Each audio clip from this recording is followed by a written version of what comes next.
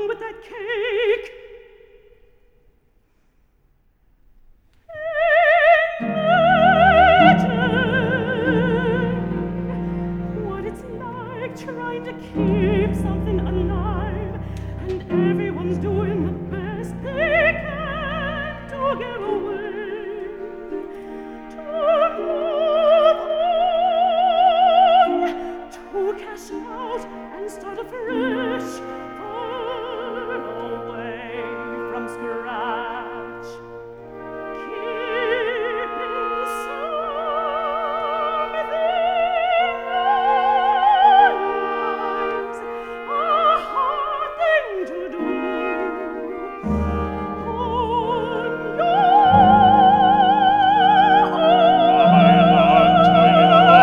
but I will be if you give your way and go up there and start making money. Nobody's talking about that. Where's James Jr. gone? Who's living in Estes Cousin's place? Half the old families are gone, and the other half are whittling their lots down and down. Sailing off it, I bet. Mama's just going on. I'm not going on. I'm staying here and hanging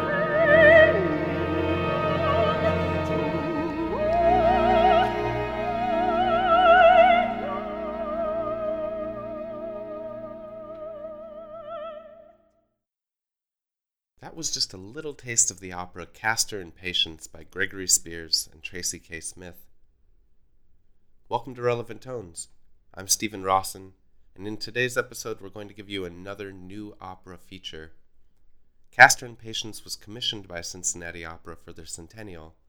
Because of the pandemic, it was delayed 2 years, but last month the work finally received its premiere. Today we're going to listen to my conversation with Gregory Spears and Tracy K. Smith, and also listen to more of Castor and Patience. I wanted to talk generally about your love for opera. I know, Gregory, you've written opera before, you've written a number of works, and Tracy, this is your first libretto? It's the first commission libretto. Oh, okay. There's a younger libretto out there that I think is going to end up being performed in the fall. Maybe you can both answer this. What is it about opera that draws you to it? Oh goodness, I really got interested in classical music when I was younger, and I think actually what drew me to it is that you could express yourself, and there were and there was a kind of abstract quality to music, and I think that's what initially drew me to it. And then there was this big shift that happened for me, really maybe after graduate school, where I encountered really in person the operatic voice, and that really changed everything to me. I'd always been an opera fan, and I'd been going to the opera since high school and loving it, but really feeling the presence of that voice in a room, and it was so powerful, and and it's not like an amplified.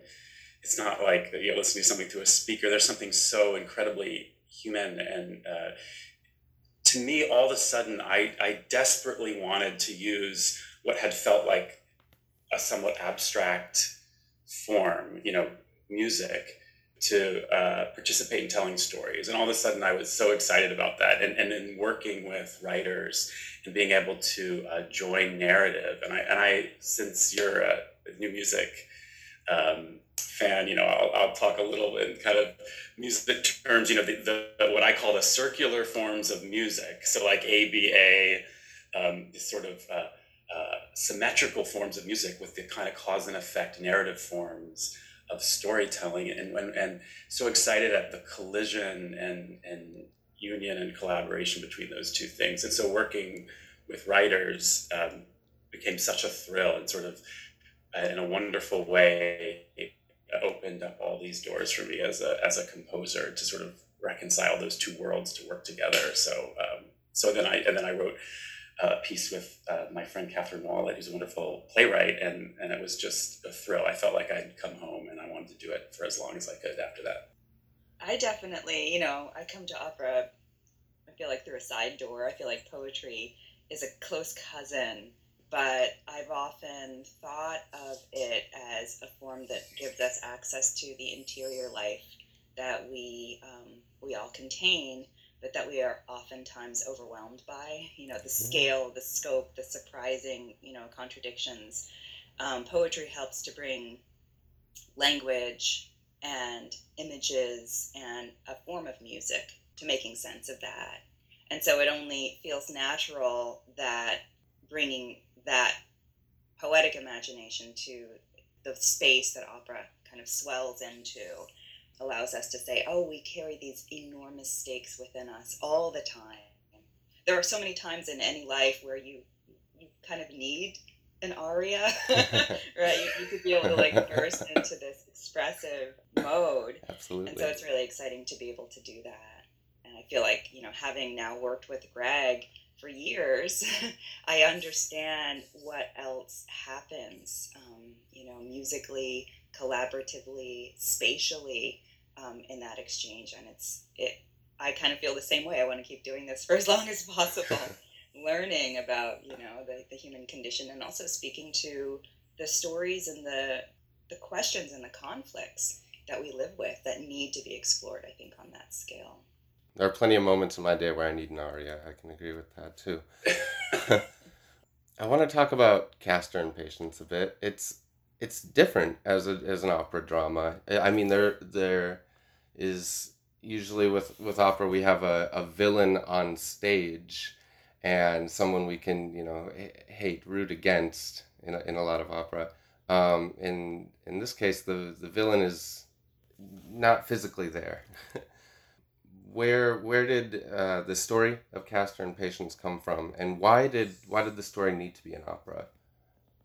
The story emerged from a kind of observation that Greg had, which was the landscape of the South is changing at such a rapid rate due to development, and there seems to be a form of historic erasure that comes with that. And I didn't know a lot about this story, even though I have family that lived and that still live in the South. And so we traveled together. We spent time in different communities talking to people who were aware of and affected by these changes. And the story of a family kind of grew out of that. And what was powerful, I think, for both of us was realizing this isn't a regional dynamic. This is the story of America and its relationship to history, its regard for Black people. And so it just felt like, okay, we're going to try and learn about this by letting these characters talk to us and reveal what's at stake for them. And in some ways, that sense of the villain, it's almost like, and I feel like this is what our lives oftentimes feel like, these forces that we participate in, submit to, or are, kind of like made to deal with, they almost feel like weather. It's ambient. But if you think about them and follow them, we can see that there are decisions that have been made by people and that we, like I said, participate in. And so that sense of a villain is something that's invisible, but omnipresent. That felt real in a way. Yeah. There's a line in one of West's arias when he is taking the Castor family to the unmarked gravesite, where he says the stakes have changed from freedom and equality to conservation and ecology. It's funny because we don't realize how often we're encouraged to change allegiances, and we're encouraged to imagine that we can only have one allegiance at a time, and that's really dangerous, I think. You both wrote a short essay after completing the work. Maybe you could tell me a little bit about what the purpose of that short essay was, if you know which one I'm talking about. This piece is so much about history and memory and sort of understanding a context in which an action happens or in which a character finds themselves. And so I think, giving the audience a little bit of a sort of context around the opera felt right. And to sort of, I think maybe that much, and give them a sense of the world in which, and the history that was on our minds as we were writing it. I think that was one of the goals of that. History plays a role, right? These characters from the past enter into the performance and even into the present at different moments. But I think it's possible, and in some ways, if the work is successful, you imagine you're just thinking about the lives of this handful of people. You're in a house, you're in a family, you're thinking about what's at stake for these people. And so it's a closed system. And I think that the essay hopefully encourages people to do some of the extrapolation that we did that actually led us into that closed system, which says it's not just a them and a there, it's an us and a here. And so hopefully, maybe starting or ending by taking a look at that brief text is a way of saying, okay, let me think about how far this story reaches. I love the questions that you ask in the essay. You talk about the joys and complexities of home and family, and you ask questions of what and who is home, what can we ask of the people we love, what do we owe them, are the things we inherit meant for us to set us free or to bind us more tightly to one another.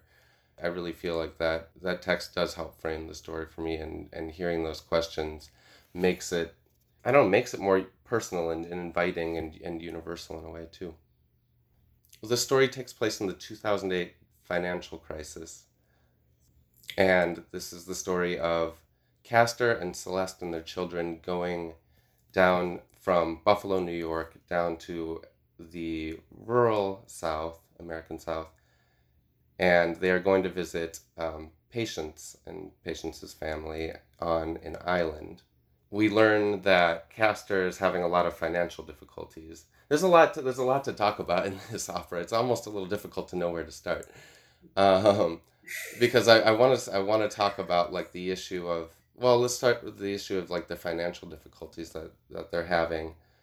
Castor and Celeste are victims of, the mortgage crisis, where a lot of people had these adjustable rate mortgages that ballooned up in 2008, and quickly they find themselves underwater, as they say. They're drowning.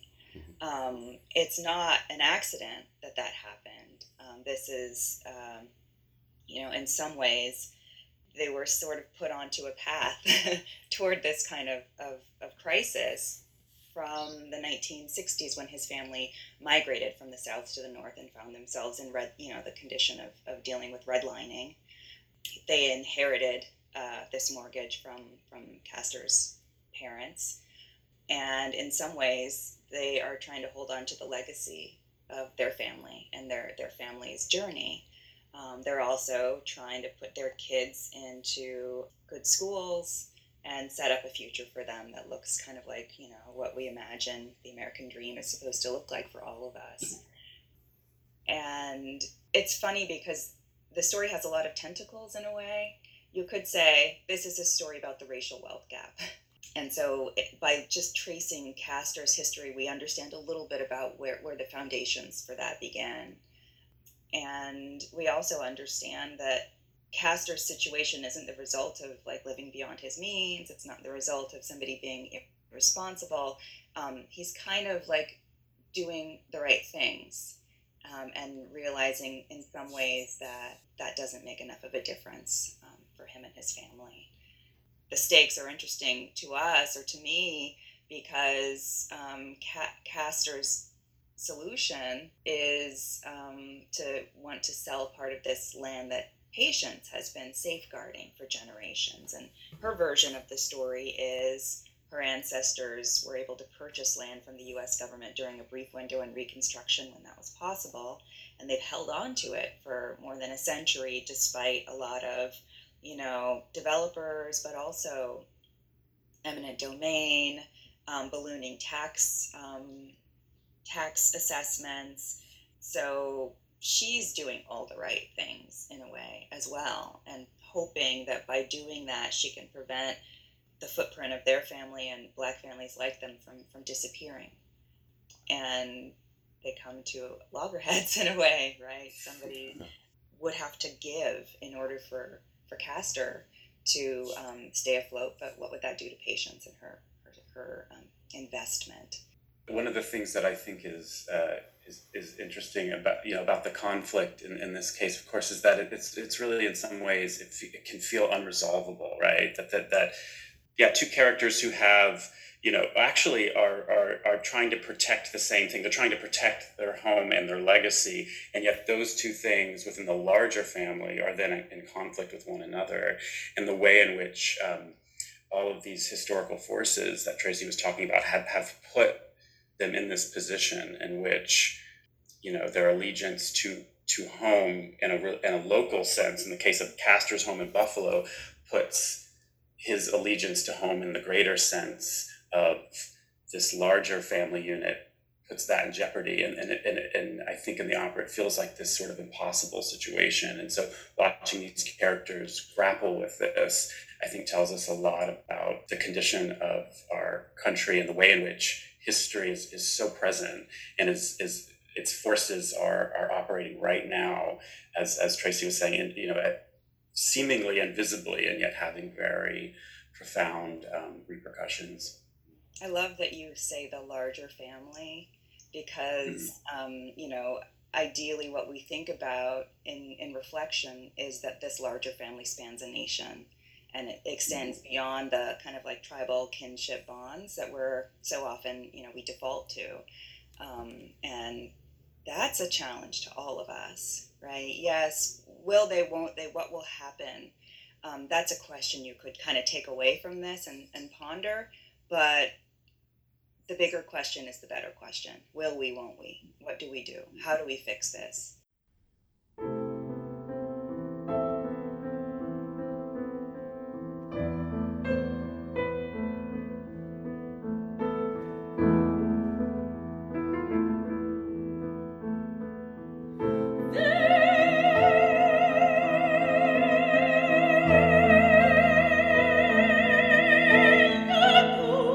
Castor, charging through the gate.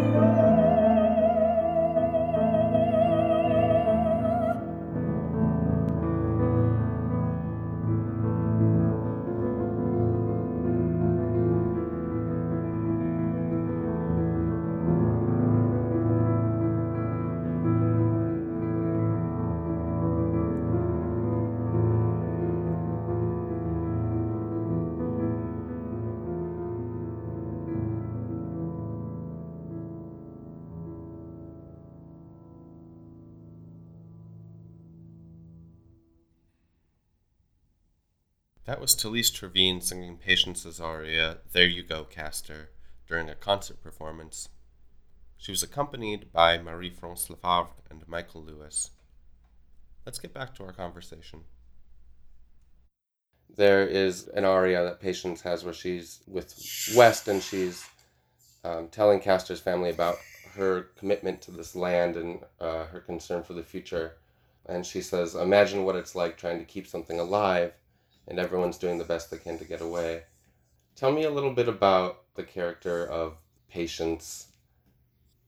One of the first things that Patience says is she goes through the sort of the family tree. It's this litany that we kind of hear it as though she says it a lot. Like, this was your grandfather and their grandfather, and we extend all the way back here.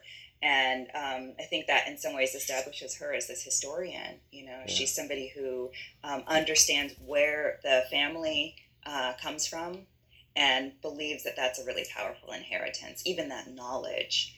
And it goes beyond knowledge because there are, artifacts, physical spaces, practices, a relationship with the land over time that she's a part of. And these are things that are precious to her. And development is one force that has persuaded many people to sell, to cash out, to leave and start lives elsewhere. And so she sees this happening all around her and feels like the responsibility of preserving all of this, keeping it alive, keeping these stories alive, has fallen to her. Even her own son seems, as far as she's concerned, to be flirting with the idea of going away. And Castor's character is really feeling the burden of financial debt and the crisis of wanting to provide for his family as best he can. And he has a moment later where he says, something is running through the trees, something we can't see. We're out of money, out of equity, drowning upside down. Him coming to Patience is a really difficult, it seems like a very difficult thing that he's doing to come ask for this land. Can you tell me a little bit more about Castor in contrast to Patience? Well, Castor is somebody who has also carried a responsibility, right? He sees himself, he's the patriarch in his family, he's inherited a certain ethic from his father who handled everything, who took care of everything. And so there's this sense of responsibility that he carries. And he wants to be able to continue providing for his family, continue ensuring that his children will have the opportunities that they should be entitled to. And he's undone by the fact that he just can't do that on his own. The Trees aria, in some ways, he's thinking about history. He's thinking about all that has been witnessed on this land that he's returning to it's been a long time since he's been there. He's thinking about persistence and how, the trees continue despite what they've witnessed or in the face of great damage and loss and change. And he's trying to call on something to help him. I remember traveling and seeing, in the South, you see these trees, they're full of like Spanish moss and kudzu, and they tower above things, and they do seem almost like, like guardians, custodians. And, because, we visited plantations on this trip, and there's an ugly weight to that space, understanding the violence of these sites and how oftentimes it's unmarked. It's been beautified, with this sort of nostalgic view of the old South that lives in many people's minds. And in some ways, the landscape urges us or invites us to take a larger view, a more courageous view. I think Castor is dealing consciously and unconsciously with some of that. But everyone's theory. Whatever you want so bad, whatever you want from me, why don't you just take it, huh? Why don't you take it? Aha, son of a gun, getting bold now, huh? Gonna turn it up, we'll turn it up, 'cause I'm tired of just simmering, just simmering down to nothing. Go on, you took my car, my money, my credit, you're working on my name. You took my dignity, or damn near took my deep peace away. I used to good sleep, took my faith in myself, my faith in finding a way. Through, why not out? Maybe I'm not made of the stuff that used to get folks through. If it's me you want, come on and damn it, I'm not afraid. Take me.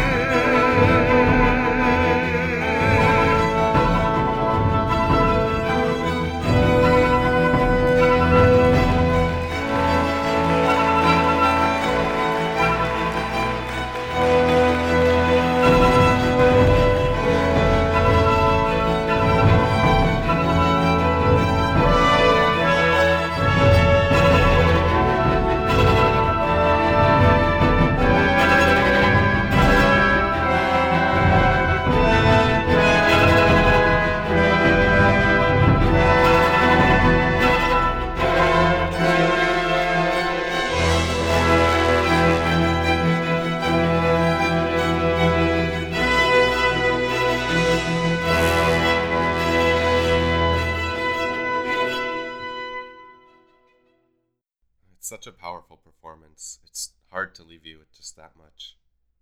That was Reginald Smith Jr. singing the role of Castor, accompanied by the Cincinnati Symphony Orchestra. Towards the end of the opera, Castor receives a phone call that the family's defaulted on their loan payments and that their car is going to be repossessed. And Celeste turns to Patience to ask for her blessing in allowing them to sell her to sell a few acres of her land. I think we're left hanging a bit at the end, exactly what decision is made by Castor and their family, because they leave on a ferry and it remains unresolved. Yeah, part of the family leaves. So we see Castor, Celeste, and Ruthie, their daughter, board the ferry. There's a lot of slippage in the work between past and present, and so we'll also witness characters we'll recognize from historic scenes on that ferry as well. And, if you want to wrap it up in your mind, you can make a decision and say, I think this is what they're doing. But the larger invitation is to say what is being undone with that decision. And that's where we are. That's where we live. There are communities that resemble Patience's community that have been characterized by Black land ownership and Black farming for, since Reconstruction. And they're changing. They're becoming, gated communities and resort communities. And because people are making decisions to let go of some or all of what they have. And I guess the larger invitation is to say, what does that mean? Where are we that larger family Greg was talking about. Where are we going, and what do we lose in doing that? I might add to that, I've often thought of opera as about convergence rather than resolution, and it's about things converging in ways that get to some sort of larger truth. In a most general sense, this idea of narrative and music. But I think in the story, I think things start to converge in a way at the end of the story that I think reveals something that is more immediate than the ultimate decision that is made between Castor and his family and the land, and whether they're going to sell. There's some larger convergence that happens based on what Tracy has done by folding in different time periods, and that is the sort of convergence at the end is the resolution, if you will, and then the larger issue of the plot point is left more open-ended. But there are plenty of sort of options that are left that the viewer can decide which they think has happened, in the following scene in the postlude. That's something poetry is really invested in as well, that sense of convergence. I've always thought that a poem, especially a lyric poem, is invested in revelation as opposed to narrative resolution. You might go from point A to point C to point D in a story, and then you realize that's where something overtakes you. And so the rest of the alphabet becomes less important than the feeling of clarity or coming apart and what that activates. And so it's exciting to know that we can kind of do something like that together, musically, theatrically, and the narrative sort of recedes in a way that might be productive. Yeah, and just to build on that just quickly, you asked earlier about opera and the story in opera, and the final aria, that Patience, she talks a lot about time and the convergence of time. So the convergence of the past with the present and with the future. And that's something very sort of profound to think about. And it's something that I think opera has has tools to create some sort of audible metaphor for what that might sound like, where music that happened in the opera's past, if you will, like an hour before, can actually come back on top of music that's happening in the present, or transform. It's almost a cliche at this point, but so much of music is really about time and about the convergence of time, and an A and a B, and then A coming back, but converging with that first time we heard that music. And so there's a larger kind of story being told that's maybe a little bit more abstract right at the end, with these convergences of time and history, and then the characters finding themselves in that. And then the decision that they make occurs within that larger understanding that I think the opera has moved to, and that rather than the decision they make, I think Patience is very concerned that whatever decision Castor makes happens within a larger understanding of how she sees this place. And so I think that's hopefully where we get. That final aria is really powerful. I'm just gonna say a couple lines from it. Think you know this man. Think you've seen him before. Think you recognize what he's destined for. Think you know him, but can you love him? And if you love him, what do you owe him?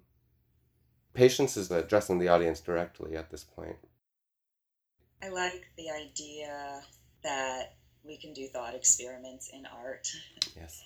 We can say, one experiment I think we're engaged in is what happens if memory is something that we more consciously activate and attend to, and what happens if we allow the radius of our memory to be larger than we thought it was supposed to be. And I think another thought experiment is around questions of love as a civic enterprise. And so that question of think you know him, but can you love him? It's an invitation to think about what the terms of our regard have been and what they might be in a way.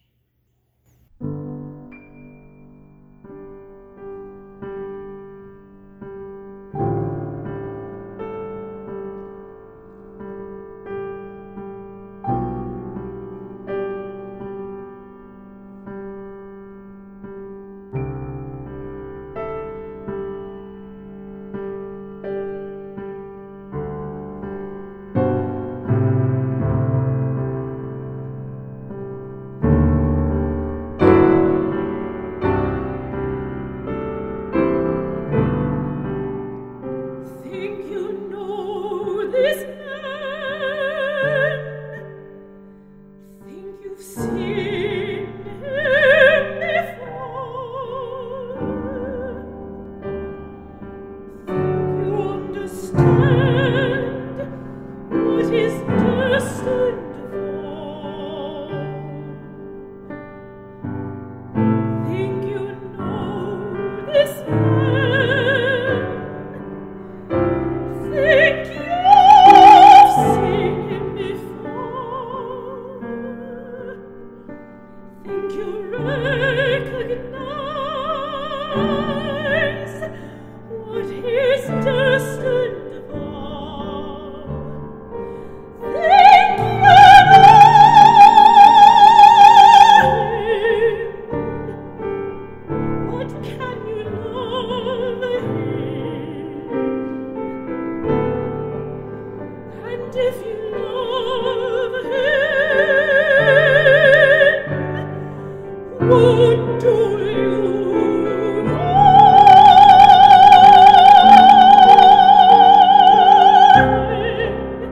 what do you owe him? Time isn't a road running one place to another. Look beside you. Time's the everlasting sea. It covers the earth. Look up. Time's the rain pouring down from the clouds, and the flood rising up, turning rose to mud. All of time is happening always,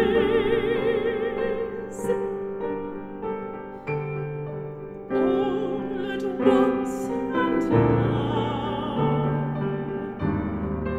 What happened isn't gone. What happened is, and we must take the tart. Dump it in the dirt, or try and burn it in the grass. Next thing you know, it's the ice in your glass. What happened hasn't left us.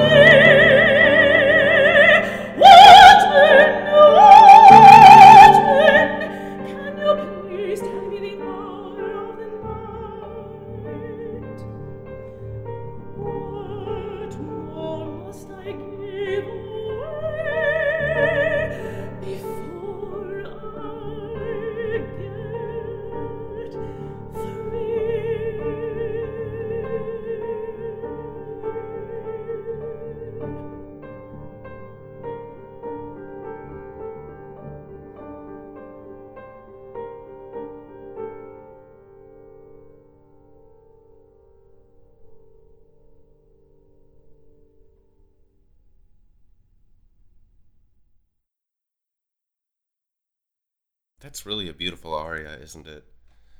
That was again Talise Trevine as Patience, accompanied by the Cincinnati Symphony Orchestra. An enormous thank you to Tracy and Greg for taking the time to talk with me. I went down to Cincinnati to see the work last month. Let me tell you, when this comes to your town, you don't want to miss it. It won't disappoint. I also want to thank the Cincinnati Opera and the Cincinnati Symphony Orchestra for allowing us to use their wonderful audio excerpts. If you'd like to discover more about the music you heard today, please check us out at relevanttones.com. Relevant Tones is a production of Access Contemporary Music, a nonprofit organization with the mission of bringing musical creativity to life every day. Find out more at acmusic.org.